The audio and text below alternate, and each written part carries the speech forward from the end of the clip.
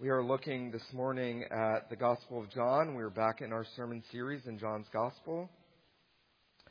And we are picking up where we left off last Lord's Day, John chapter 15. If you have your copy of Scripture, I know that you're going to find it helpful to be reading along with me. We're looking at John chapter 15, verse 18,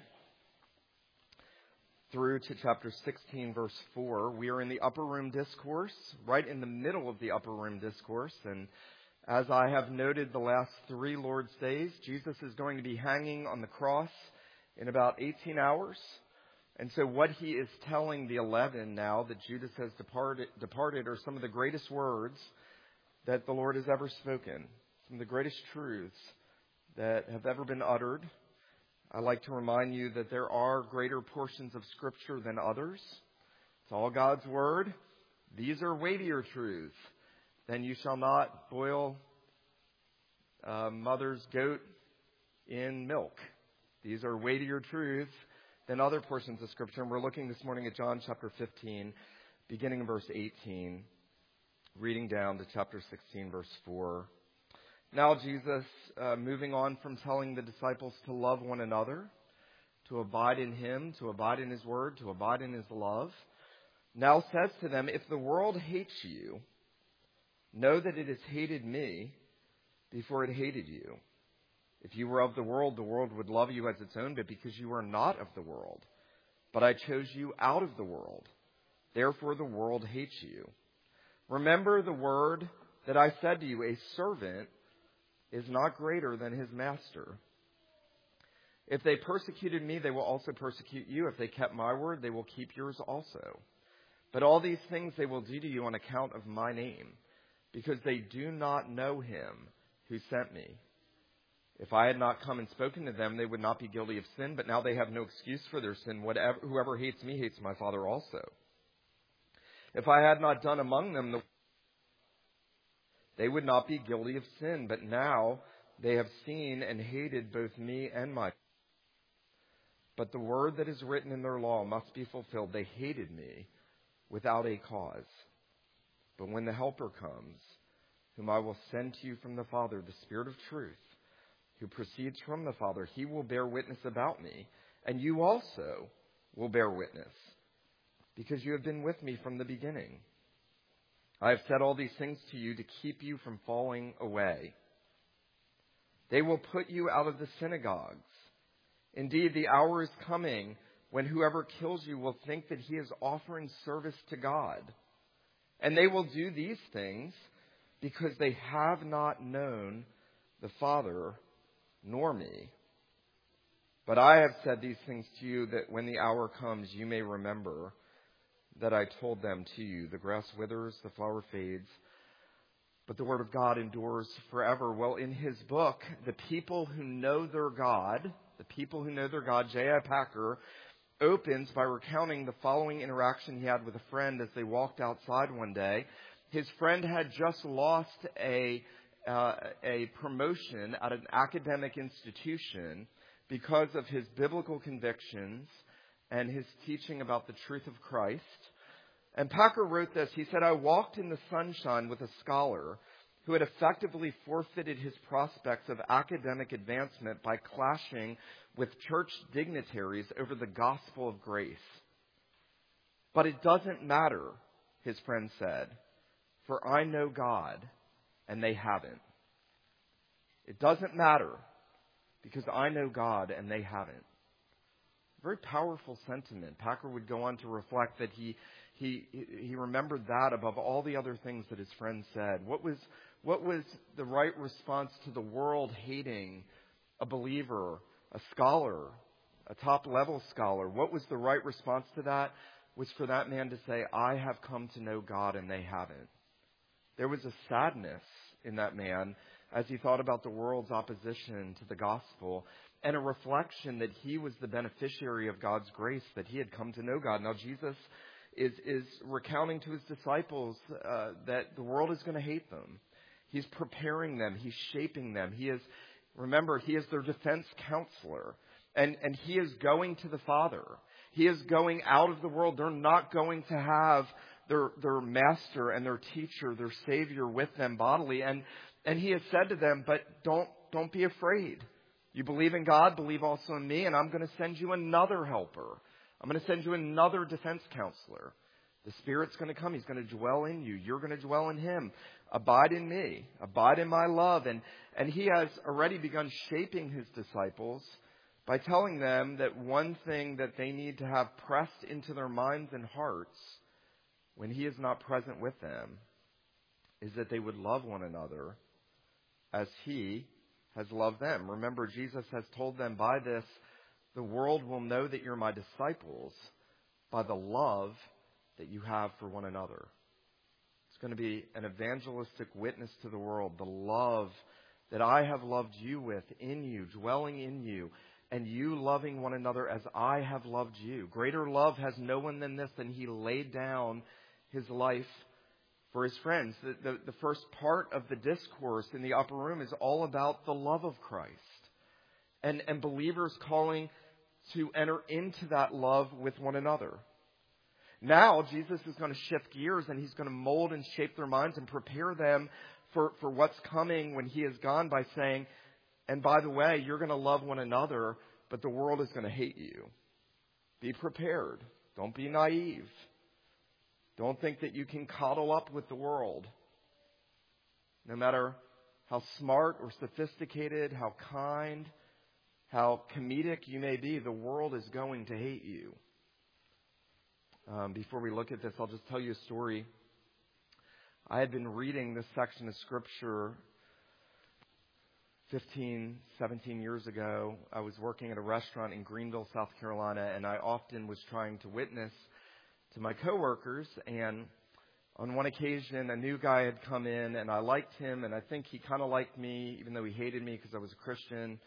And at one point, I was sharing the gospel with him, and I said, most people hate this. And he said, yeah, I hate this. And I said, well, most people hate those that tell them about this. And he said, yeah, I get that. Basically said, I hate you. And I said, but here's the interesting thing. I said, your hatred for me right now just proves the truthfulness of what I'm telling you, because Jesus said, don't be surprised, the world is going to hate you because it hated me. And it hated me without a cause. And notice that I just want to point out verse 1 of chapter 16 here. Jesus is saying all of this to keep you from falling away. Isn't that interesting? The world and the believer, we have to know these things so that we don't fall away. Because many buckle under the pressure of caving into the world and wanting the acceptance of the world. Now, I want us to consider this morning just two things. First, the Christian, the Son in the world. And then secondly, the Christian, the Spirit in the world. The Christian, the Son in the world. And the Christian, the Spirit in the world. Well, notice that Jesus has shifted gears. And now He says, if the world hates you, you know that it has hated me before it hated you. John Calvin has helpfully put it this way. The gospel cannot be published without instantly driving the world to rage.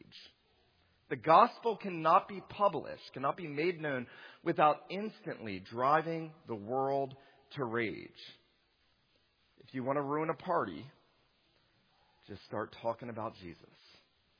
You will instantly drive people to rage.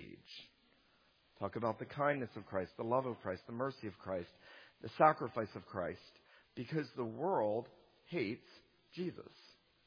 The world may feign an admiration to the Son of God, but in the depths of every man's heart, it hates Jesus. I remember at the heart of my depravity, I was hanging out with friends, unregenerate, lost in complete darkness, and we were at a diner, and I kept taking Jesus' name in vain as a cursing to the point where my worldly friend said, dude, you need to cool it.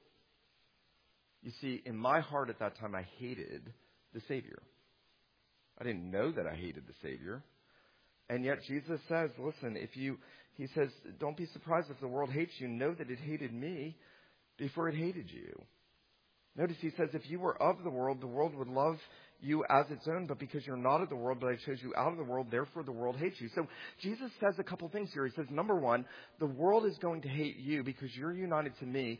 The world hates me, and the world is going to see something of me in you, even when you're kind. Listen to this. J.C. Ryle, Bishop Ryle says this: persecution is the cup of which Christ drank. Faultless as he was in everything, in temper, word, and deed, unwearied as he was in works of kindness, always going about doing good. Never was anyone so hated as Jesus was to the last day of his earthly ministry. Think about this. Kindness, mercy, healing the sick, the infirmed, always going about doing good, rescuing lost sinners, having mercy, always doing good, always a perfect temper and tone, never a harsh, sinful word. Even his rebukes done out of love. Never was there a man so perfect as Jesus, and never was there someone that the world hated so much.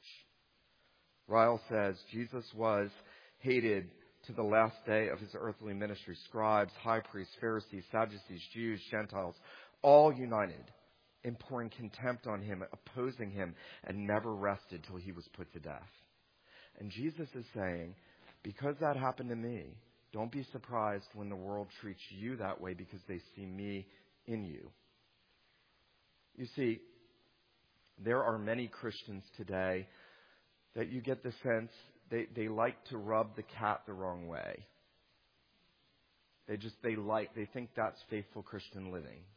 Just rubbing the cat the wrong way. Don't rub the cat the wrong way. But there are also many Christians that like to coddle. And they want to play fast and loose with the world. And they want to compromise. And Jesus is telling his disciples, look, when you are loving one another, when you are gentle and tender, when you abide in my love, my joy, my peace, when you have the fruit of the Spirit at work in your life, the world is going to hate you. Number one, because it hated me. Number two, because you're not of the world. Now, what does Jesus mean you're not of the world? I mean, we look around, we look just like everybody else. We don't look any different than people we live next to, we work with. In fact, they may be nicer than you. There are many unbelievers that are nicer than Christians. My mom used to say, hell is full of nice people. Niceness will not get you to heaven. Plenty of nice people. And yet, Jesus says, you are not like them. You are not of the world. Now, what does he mean by the world? Well, by the world, he means that system that is antithetical to everything about the truth of God. It's the world lying under the sway of the evil one. It's the world system. It is everything that is influenced by Satan. It is all the lies. It is all the false teaching. It is all the wicked living. It is all the selfishness and the pride. It is everything that is contrary to the truth of God and that removes the truth of God from it as much as it can. And Jesus says, you're not of the world because I chose you out of the world. Why is the world going to hate you? Because I chose you out of the world. The world is going to see something about Christians and they're going to say, I don't know what it is, but they're different than we are. Some people don't like us and them. I'm here to tell you there's an us and them, and it's not because we're inherently better. It's because Jesus chose his people out of the world. Notice he says, therefore the world hates you. Hates you because it hated me. It hates you because you're not of it, because I took you out of it. And yet he's going to go on and say, I'm leaving you in it. Isn't that interesting? He's not calling for some kind of isolation. Eric Alexander, this is beautiful. Listen to this, and we'll come to this in a moment in more detail. He says, the believer's relationship to the world is not to be one of retaliation to its hostility, nor of isolation from its enmity, nor even compromise with the world, but of testimony within it. Hostility is an opportunity for believers to bear witness to Jesus. He's going to come to that in the latter verses in this chapter, in the early verses of chapter 16. He's going to say, listen, you could fall into several errors. You could retaliate against the hostility of the world. That's rubbing the cat the wrong way. I'm going to retaliate, show them what's up. You could isolate from its enmity and just say, well, I'm not going near anybody. That's what fundamentalists do. We're not doing that. You could compromise. and coddle the world and play fast and loose with the things of the world. Or you could look at the world's hatred as an opportunity to be faithful as a witness to Christ. That's where all of this is moving like a stream. Notice verse 16. Jesus says, chapter 16, verse 1, I have said all these things to you to keep you from falling away. That's one big reason he's saying this.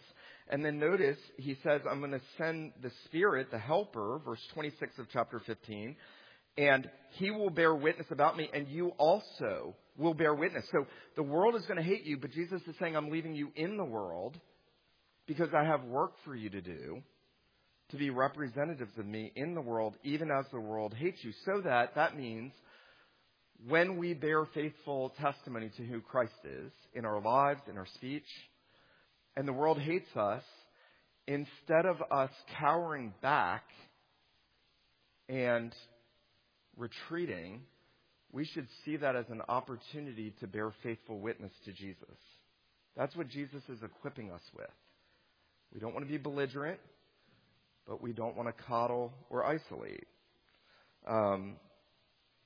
It's very interesting. Back in chapter 13, at the beginning of the upper room, when Jesus is there washing the disciples' feet, right after that, remember, he says, if I, your Lord and Master, have done this to you, you also ought to do to one another. And he says there at the beginning of the upper room, he says, a servant is not greater than his master. Now, he tells them that because he wants to instill in them a sense of their need for humility in chapter 13. A servant is not greater than his master. I want you to take the lowest place like I am. Now, here, Jesus says again, remember the words that I said to you. A servant is not greater than his master. Look at verse 20. Remember the word that I said to you. A servant is not greater than his master. Here Jesus is saying that not to inculcate in the disciples' minds and heart a sense of their need for humility. He's saying it so that they would understand what to do with hostility. You see, Jesus is bringing his example to bear in their life, both for humility, but also for how they deal with hostility. I want to just encourage you this morning. I want to encourage you to get rid of any sense that you could be the cool Christian that the world likes, or the nice Christian, or the smart Christian. We can do this a dozen different ways. We may be smarter than other people. We may be better looking than other people. You know, Christians fall into this all the time. Remember Kanye again? He came out, he was a Christian, broke the internet. Not even sure where Kanye is right now. Christians want celebrity. They want acceptance. We want to be revered. We want to be seen as something. We don't want to be despised. And Jesus says the world is going to hate you. Don't let that unsettle your faith. Come to terms with that now so that when it happens, you're not shaken by it. Remember, that's what Jesus is saying, that you do not fall away. I don't know if we could measure quantitatively why so many professing believers fall away. It's often sexual sin. I'll just go ahead and tell you that. Sexual sin's a big one for why they walk away from their profession. But here I get the sense that Jesus is saying underlying a lot of falling away is men and women buckling under the weight of the world's hatred for them. I say this to you so that you will not fall away. Don't be deceived as to the world's view and estimation of us as Christians. Now, secondly, I want us to consider the Christian, the spirit in the world. As I noted, Jesus is leaving the disciples in the world because he wants them to bear witness to him. At the end of the day, he chose you. If he chose you out of the world and redeemed you by his blood so that you would continue to bear witness to him and to his Father. You know, I remember as a young Christian, because I was so caught up with having been converted and how awesome it was. And why doesn't Jesus just redeem somebody and take them straight to heaven? It's way too easy, y'all. Way too easy. Converted, take you to heaven. The Lord wants you to bear his image in the world this dark and fallen world that hates us. He says earlier, look, the world hates me. If I had not come and spoken to them, they would have no sin, but they would not have been guilty of sin, but now they have no excuse for their sin. But he says they have not known me nor my Father. What is the problem with this world? Why does the world hate Christians? Because they do not know God. Remember Packer's friend. I didn't get the promotion because of testimony to the grace of God in the gospel. And his response is, but I have known God and sadly they haven't. That's how we're to view the world. There should be a mercy and a pity in how we look at unbelievers. You know, I've fallen into the trap, and I'm sure you have over the years, of looking at the world and its wickedness and almost looking disdainingly as we're up on this high perch looking down at all these wicked people out here. Remember, we are among those wicked people by nature. You are by nature. We don't get to sit on a high perch and look down demeaningly at people that sin in different ways than you and I sin. Because at the end of the day, they don't know the Lord. And they need to know the Lord. You know, my dad used to pray when I was a boy. And even as an adult, I remember him praying that the Lord would save Taliban leaders, Al-Qaeda leaders. Why wouldn't we pray that? The Apostle Paul was essentially a terrorist before he was converted. He was dragging Christians off and throwing them in jail. And the Lord had mercy on him and used him in ways that will never be used. We should have a heart of compassion. Notice Jesus says in verse 26, when the Helper comes, whom I will send you from the Father, the Spirit of truth who proceeds from the Father, he will bear witness about me. Here, the Lord Jesus is saying, essentially, and I love this quote by Eric Alexander, the Holy Spirit is the primary evangelist. The Holy Spirit is the primary evangelist. He is going to come. He is going to bear witness about me. And yet, notice, he says, because he's in you, he will bear witness about me. And then notice verse 27, you also will bear witness because you have been with me from the beginning. Now, remember, Jesus is saying this to the men who are going to turn the world upside down by preaching the gospel. They're going to go to nations that have never heard about Christ. They're going to lay down their lives, many of them, for the sake of the gospel. And the world is turned. You're sitting here today hearing this because these men who Jesus equipped in that room went out and boldly made known the gospel in the midst of a hostile world. That's awesome. Everything Jesus is telling them, we see come to light in the book of Acts, throughout the rest of the New Testament. And the Lord Jesus is not only telling them, he's telling us, I've left you in the world. I've given you another defense counselor. He's going to keep you. He's going to protect your faith. He's going to enable you to continue believing in the midst of the world's hatred. And he's going to make you a witness to me everywhere you go.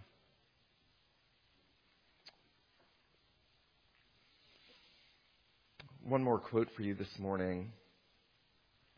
John Calvin says, when the world rages on all sides, our only protection is that the truth of God, sealed by the Holy Spirit on our hearts, despises and defies all that's in the world. If it were subject to the opinions of men, our faith would be overwhelmed 100 times a day. If it depended on the opinions of men, our faith would be overwhelmed 100 times a day, and yet it doesn't. Jesus says, I'm going to dwell in you. I'm going to send my Spirit. He's going to live in you. He's going to be your defense attorney. And then he's going to be witness to me, and you're going to be witness to me. I'm going to use you. I'm going to make you fruitful. And people in that world that hate me and hate you because they hate me are going to come to know me. Isn't that marvelous? Jesus takes the fallen world. He redeems a people out of it. He sends them back in it. He says, the hostility I had, you're going to get.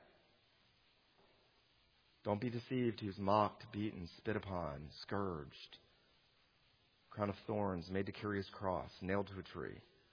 He said, that's the world's hatred for me, and that's going to be its hatred for you. And yet, it's on that tree that he redeems a people out of love. from a hateful world.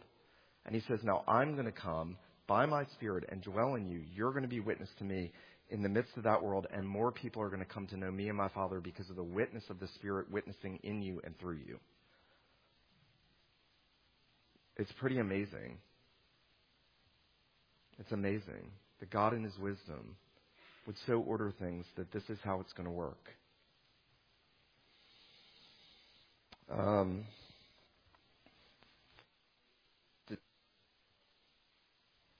You might even suffer persecution within the church. They're going to put you out of synagogues.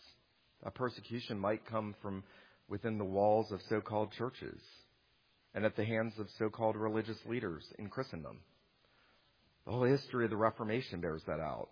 60 million Protestants murdered by the Roman Catholic Church. Don't be deceived. Jesus says even the synagogue are going to put you out. What happened to the apostles? They got kicked out of the places of the worship of God because of the truth of Jesus. He says, look, be prepared for that. The world may tell you otherwise. Christians may tell you otherwise. But Jesus says, get ready. Even within synagogues. Indeed, notice this, the hour is coming when whoever kills you will think he's offering service to God.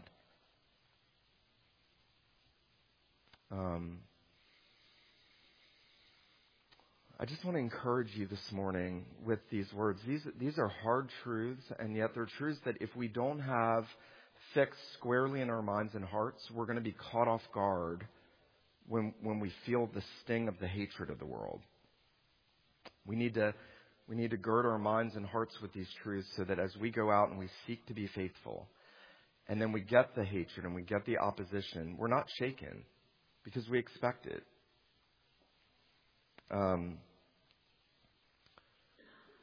Don't think, I'll say this again, don't think that you'll ever be smart enough, accomplished enough, wealthy enough, funny enough, or cool enough to evade the world's hatred. You will never be sophisticated enough to gain the world's approval.